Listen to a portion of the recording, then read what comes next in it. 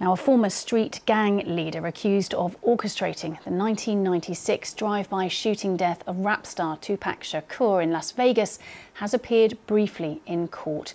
Duane Keffe Davis, also known as Keffe D, who was 60, was arrested last Friday after a grand jury returned an indictment charging him with murder over the long unsolved crime. Megan Owen has more on the history of the case. Tupac Shakur remains one of the most influential and one of the most listened to artists of all time. Now, he's known for his charting success. He's also known for his political and social messages in his lyrics. And he's also sold over 75 million records worldwide. But this is footage from the 13th of September 1996, when the rapper was gunned down in a drive-by shooting. He was waiting at a red light on the Las Vegas Strip. Now, it's been 27 years since his death, and people still don't quite know what happened on that fateful night.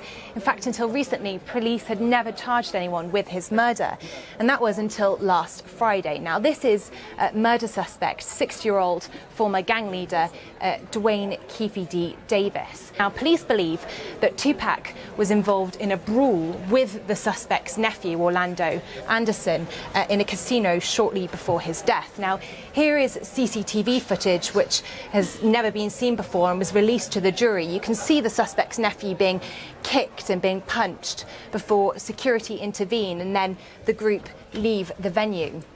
And it's this incident, police say, that led to what they called a retaliatory shooting. It's been a long-standing unsolved murder, so fans of Tupac and of course his family will be hoping that this trial will lead to justice.